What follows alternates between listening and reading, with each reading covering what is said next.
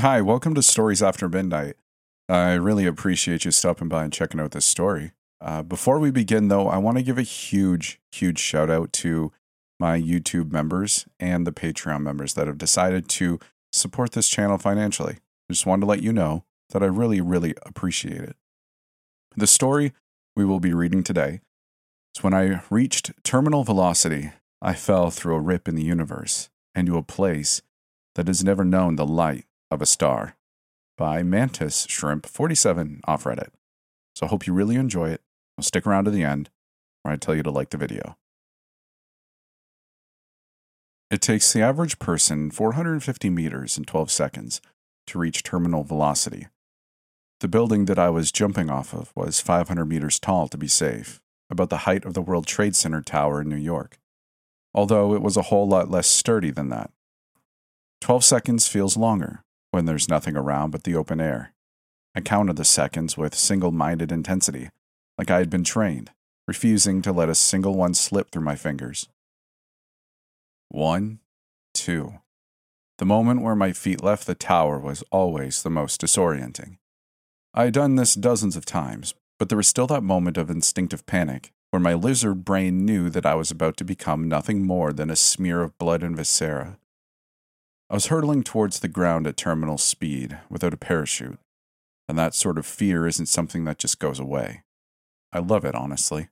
It's a rush that nothing else can match. 6, 7. I knew I was screaming because of the soreness of my throat, but I couldn't hear it over the sound of my thundering heartbeat. The sky, previously boundless, lost its infinity to the dirt below. 10, 11. I could feel something changing, see the wrongness in the wind currents. There was a boom that resonated in my bones, and just before I hit the earth, I shifted just barely out of sync with the rest of the world. 12. Freefall. Let's back up a little. Actually, let's back up a lot. All the way to the beginning. The theory of the Big Bang is, at its core, the idea that everything was created in the debris of an explosion that we're still riding the waves of billions of years later. But the thing about explosions, especially cosmic ones, is that they can never quite be predicted. The nothingness that came before was ripped apart to create the building blocks of the world. With that came just a bit too much pressure. Rips formed, tiny in comparison to the vastness of space, like stretch marks across a hip. Our existence has always been fragile, balanced as it is between the lethal cold above and the burning magma below, held in by something as ephemeral as gravity. All of it contained between the blip of time that is a universe. Those tears just make it possible for humans to topple the precarious stability and end up somewhere else. Somewhere that has never known the light of a star. One such tear is in the outback of Australia. It was only discovered because of a skydiver with a faulty parachute. He disappeared into thin air and his friend caught it on camera, then somehow managed to make people take it seriously. There's probably more, somewhere in the world, but we haven't found them yet. Everything beyond the tears we call the shade. And by we, I meant me, and the rotating crew of scientists, engineers, and politicians that facilitated my trips into the tear. The worst part about the tower was always getting my gear to the top. There wasn't enough room up there for me to get into my suit, so I had to do it on the ground, with the help of about a dozen techs. The suit itself was a combination between a spacesuit and an outfit meant for deep-sea diving, and it weighed 41 kilograms. It was one big piece with no seams, except for the hatch in the back that I stepped in through to reduce the possibility for leaks. Because where I was going, the air was not only toxic, nor just passively deadly. It was going to be actively attacking me. Once the techs had sealed me in and done their checks, I had to lug myself and the suit into the elevator and wait the small eternity it took for the rickety thing to haul itself up the tower. It was made as quickly and safely as possible, but building codes had long since been disregarded. As I got higher and higher up, I could feel the building swaying and hear the tortured groaning of the elevator cables. My muscles were burning from the strain of holding up the suit by the time the doors dinged open.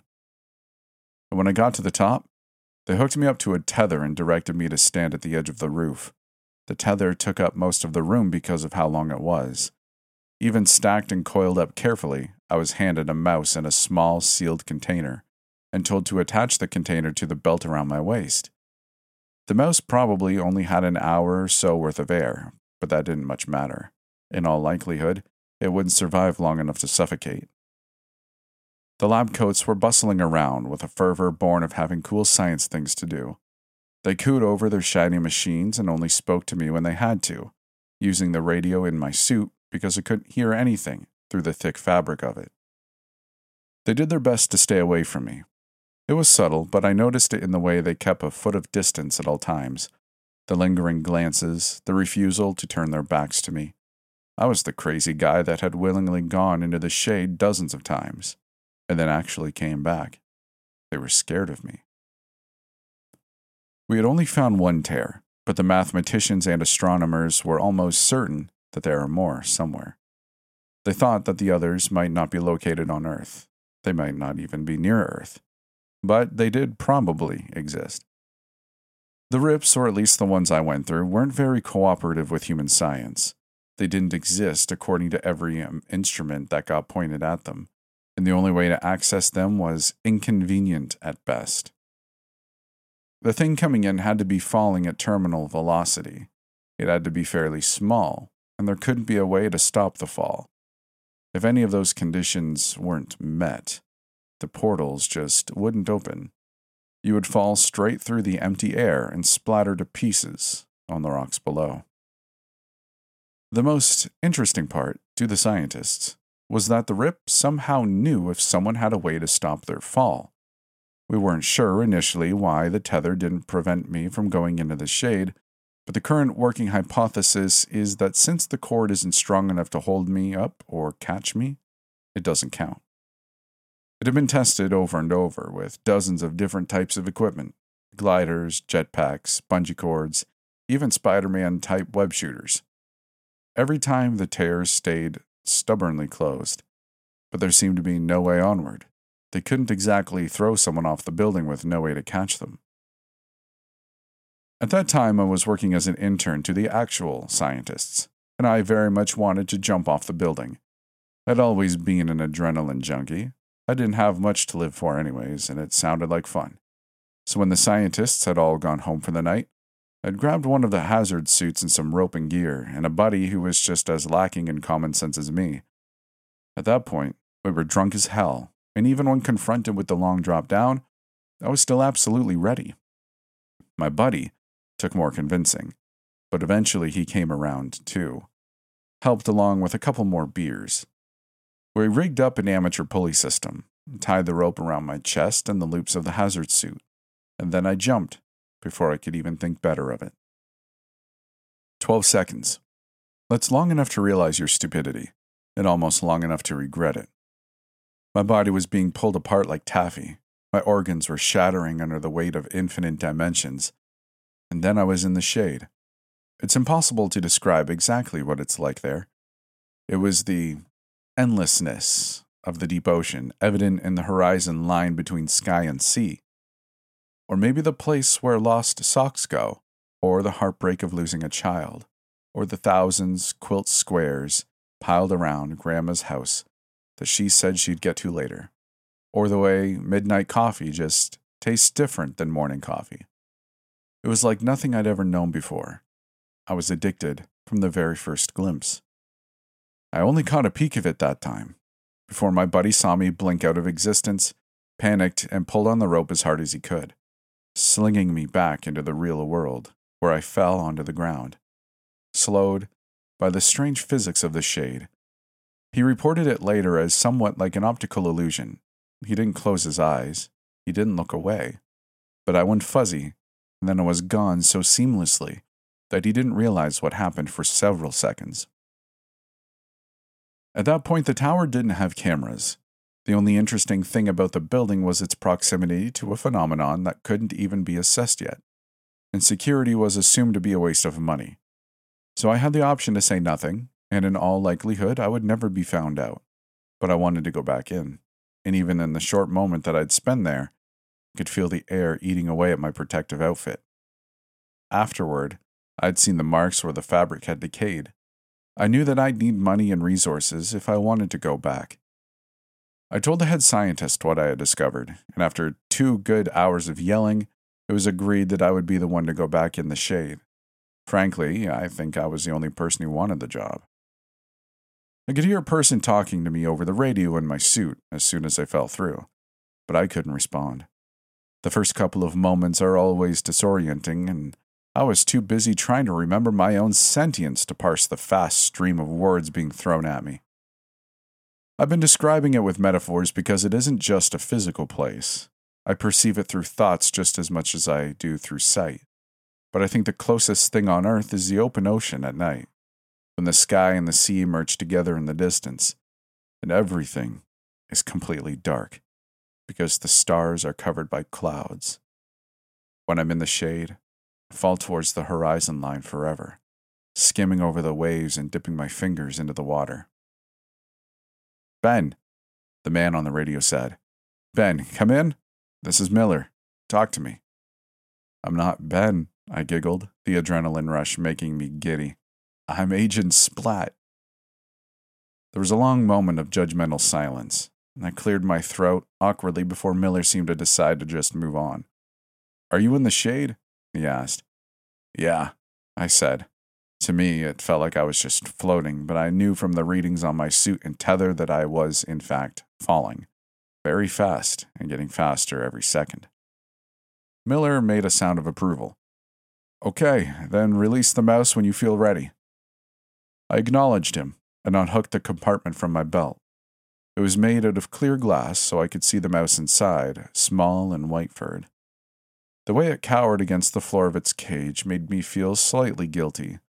I'd had a couple pet mice as children, and I knew that something bad would happen when I opened the container, even if I didn't know exactly what it would be. Still, I had a job to do, so I pressed the button on the side and exposed the mouse to the shade. Instantly, its fur started to decay, flaking away from its body. When all the hair was gone, it was like the shadows around me reached out and sank into its skin. It squeaked in terror, black streaking across its skin like a lightning, the muscles under its skin bulging and contorting. I could see shadows in its breath every time it exhaled, its tiny chest heaving. It turned to look at me, its red eyes rimmed with the darkness of the shade, and crumbled into dust. The dust billowed out and settled onto my gloved hands. "Report," Miller asked, his voice uncharacteristically gentle. "Are you hurt?" My hands were shaking, sending up little plumes of dead mouse dust. "I'm okay. The mouse... it's dead." "Obviously," Miller said, his concern overwhelmed by irritation. "We knew that would happen going in. Details, Ben." "Right." I took a deep breath, which wasn't very grounding, considering the canned air I was breathing. It's sort of twisted, like its skin was the wrong shape for its organs. And then it dissolved." Miller said something else that I didn't hear, because I was staring at the black powder that used to be a mouse. I had thought it was just on top of my suit, but now that I looked at it, it seemed to be embedded in it. No, not embedded, I realized. It was actually abrading the cloth, insinuating itself in the fibers, and it was still moving, still trying to get to my skin. "Pull me out now," I said, shaking my arms wildly because I couldn't think of anything else to do. "Get me out of here, now!" To his credit, Miller didn't ask questions. He just acted. Like in space, or the sea, it's easier to move things in the shade. The tether which would have snapped on Earth was more than sufficient to pull me back up. The process of leaving is very different from going in. Just the intention of exiting and the cessation of falling seems to be enough, with no regards to how far I actually fell into the shade. It only took a couple of seconds of the scientists back home pulling me up, with the tether for the world to shift again, but they were the longest seconds of my life. I could do nothing but wait as my suit got thinner and thinner, and then tore entirely, an instant before the world shifted again, and I was back on Earth. I curled into a ball on the ground, getting dirt all over my suit and screaming from the pain. I spent 3 months in the hospital. The doctors had never seen injuries like mine before, and they had no idea how to treat me. The wounds were worst around my hands, where the air of the shade had entered, but they covered my entire body. They felt like burns, and they came with vertigo so severe I couldn't stand up, and waves of dark dread that traveled up from my fingertips. They looked like shadows shifting under my skin, but were strangely flat, like a tattoo. I was kept hydrated and given pain medicine that barely helped, but other than that, there wasn't anything that could be done for me. I just had to heal on my own, which I did, laboriously slowly. The shadows never went away entirely, but the pain did, eventually, and they disappeared from everywhere except my hands, wrists, and fingers. It might be more accurate to say that they collected around my hands, pooling under my nails and making bracelets around my wrists. My hospital bills were all paid for, and in return I spent hours undergoing every test under the sun. They didn't exactly keep me prisoner, but they locked the door during the night. As soon as I could move on my own, I snuck out of my bed at midnight and wrapped my fists in blankets. Then I punched the window as hard as I could. I felt the impact of my arm, which was still shaky and weak, and the glass barely cracked, but I kept going. I was done with the shade. I wanted nothing else to do with it. The hospital was built under the assumption that people would want to stay inside, not run away, so it was easy enough to leave without being seen. I withdrew my meager amount of savings, covered my hands with long gloves, and got the cheapest train ticket I could find. I just wanted to get as far away as I could. The train thundered across dry dirt, over a small creek, around a mountain, and with every mile I felt safer. And soon enough the train went dark, all the other passengers settling down to sleep. I couldn't sleep, seized by the fear that if I closed my eyes, I'd end right back at that tower, staring over the edge and deciding to jump. My palms itched in my gloves, irritated by the coarse material. Looking out the train window at the endless, flat landscape that flew by almost as fast as I saw it, I could almost imagine I was looking out at the shade. As I thought that, I felt my fingers beginning to burn, a pale imitation of the way they'd felt on the day that the shade got into me. I rubbed my palms together and did my best to ignore it, but the burning kept getting worse and worse. Creeping past my wrists, towards my elbows, and after a quick look around to make sure that the other passengers were asleep, I finally gave in and peeled off my gloves. The shadows under my skin were swirling, more active than they had been in weeks. Then they actually pulled up off of me, becoming smoky, three-dimensional tendrils instead of just laying flat. I tried to push them back in by flattening them against my thigh, but they just spread out in a halo around my hand, then popped right back up again when I moved it. They twisted around each other, forming a vaguely circular shape right above my hand. I felt that vertigo that had haunted me during my recovery, and then, with a pop, a mouse appeared in the center of my palm. Shrieking, I threw it across the room, and I swear it sent me a look of utter betrayal, an instant before it phased out of existence again. By the time people started looking at me to figure out why I was screaming, the shadows were back to their usual state on my skin. Someone asked if I was okay. I nodded vaguely in their direction and huddled further down in my seat, wrapping my arms around myself. I was hoping that if I just got far enough away, it would all stop. And when the train ended, I got on a bus, then another train, eventually ending up in Brisbane. I got the first room for the night that I could, and decided that I was going to hide in the bed until the world stopped trying to kill me. When I woke up, the mouse was on the pillow next to me, fast asleep, and my shadows were retreating into my skin. Its fur was standing straight up, like it had been shocked with static electricity, and it was covered in the same shadows that I was. It's always been told my curiosity is going to get me killed one day. I poked the mouse with my finger. It, predictably, bit me. "Oh, screw you," I said, cradling my injury to my chest. The mouse closed its eyes and went back to sleep. The darn thing was still unfairly cute. I guess you need a name if you're going to keep showing up. The mouse didn't offer an opinion. After an extremely awkward glance, I discovered that she was female. How about Nibbles? You certainly like to bite. After watching Nibbles for long enough that I was sure she wasn't going to do anything interesting, I got up to take a shower. There wasn't anything else to do. When I came out of the bathroom, Nibbles was gone again. She kept showing up throughout the next few days. I spent them trying my best not to think too hard and get stuck in fear. And honestly, I started to look forward to her visits. She was a vicious little thing, but she was also fluffy and warm. She made me feel less alone. Her favorite spot to nap was on my shoulder, cuddled up against my neck. She stayed longer each time, and the portal that formed with her arrival got bigger. I had fled away from the rip because I thought that if I left, I could just go back to a normal life. Obviously, that wasn't happening. And so on the 8th day since Nibbles started appearing, I bought a burner phone and called Miller. It rang once, twice, 3 times. Just when I was starting to think that he wouldn't pick up, I heard the buzz of the line connecting. "This is Andrew Miller. Speak." I sighed, long and silent. "Hey, Miller, it's Ben. There's some stuff going on that I think y'all would be interested in." "Where are you? I'm going to send a plane." He was back to his clipped and cold persona. "Brisbane." I was cringing away from the phone like I was about to be called to the principal's office. "How did you get to—" "Never mind. Just get to the airport. I'll text you instructions," he said. I wasn't ready to give up that easily. I think you forgot the magic word." "Pretty pleased with a cherry on top," he said, deadpan. I laughed and hung up on him.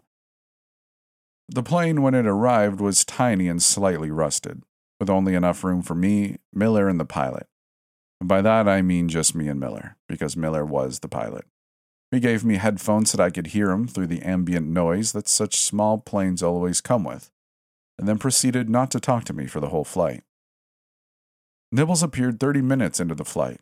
I was used to the whole routine by now, but Miller was so shocked he almost crashed. "What the hell is that?" he asked. I scooped her up in my arms. "She's Nibbles." "That does not answer my question." I rolled my eyes, which he didn't see because he was focused on flying the plane. "The mouse you had me release in the shade, she's been visiting me." Miller glanced over again and his eyes widened. "Does that usually happen?" The shadows weren't going back into my skin like normal. Instead, they got bigger, twining around my arms. They brushed over my seat and the control panel in front of me, devouring everything they touched. "Land the plane," I said. "Now." He banked hard, sending me rattling against the wall, and sent us toward the ground at full speed. My seatbelt dissolved, and something important must have been destroyed because the plane started shaking. The door next to me, protecting me from the open air, was disappearing as I watched. "Almost there," Miller murmured. The ground came into view. On a particularly hard jolt, the door finally fell away, and I went with it. I caught a glimpse of Miller reaching out for me, panic in his eyes, and then the only thing I could see was the sky. Freefall. 12 seconds. So much time to think, but my mind was empty. I closed my eyes before I could hit the ground. The shade opened around me and crawled into my pores. I waited to die. I expected to die, or at the very least to experience the same burning pain. But a moment passed, then another, and when I finally peeled open my eyes, I was still alive, hurtling through the shade with no tether. I fell for a meaningless amount of time. I got thirsty, then hungry, but never to the point of pain or death. I got lost in the falling. When the first image came, I thought it was a mirage, but then it happened again. There were just flashes, snapshots of other worlds, crystal trees, burning air, dinosaurs that talked like humans, a civilization on the brink of collapse, another just beginning to grow, fields of animals grown like wheat, a wall bisecting the earth, colonization of the universe by a race of lizards, wastelands and paradises, all connected by the shade. I was crying, sobbing with my eyes wide open. And just when I thought I couldn't take any more, it ended. I landed at the foot of the tower unharmed. I don't think this is where it ends, though, or at least it doesn't have to end here. Nibbles just appeared, and this time the portal she came through isn't closing, and it's bigger than ever. Big enough that I could fit through it, if I crouched. I've always been filled with wanderlust, always been a bit of an adrenaline junkie. It's what drove me to jump off the tower in the first place. My mom called it suicidal curiosity and lack of regard for my own fool self. She may have been right, but the shade chose me. For some reason, and after I finish writing this, I'm going to walk through that portal. And then, I guess I'll see how far I can fall. And that's it for this story. I really hope you enjoyed it. If you did, like the video, leave a comment. If you want to be super cool, you could subscribe. And if you want to go beyond that and support this channel financially, there are YouTube memberships and a Patreon. I don't have much to offer other than my thanks. I just really hope you know that I appreciate it. No matter what you do, liking, subscribing, commenting, becoming a member, it's very much appreciated. I guess that's about it. If you want to join our Discord and come hang out, you can. It's really chill. Not a lot going on, so don't expect to be bombarded with messages. With all that said, hope you enjoyed it. Guess I'll see you in the next one.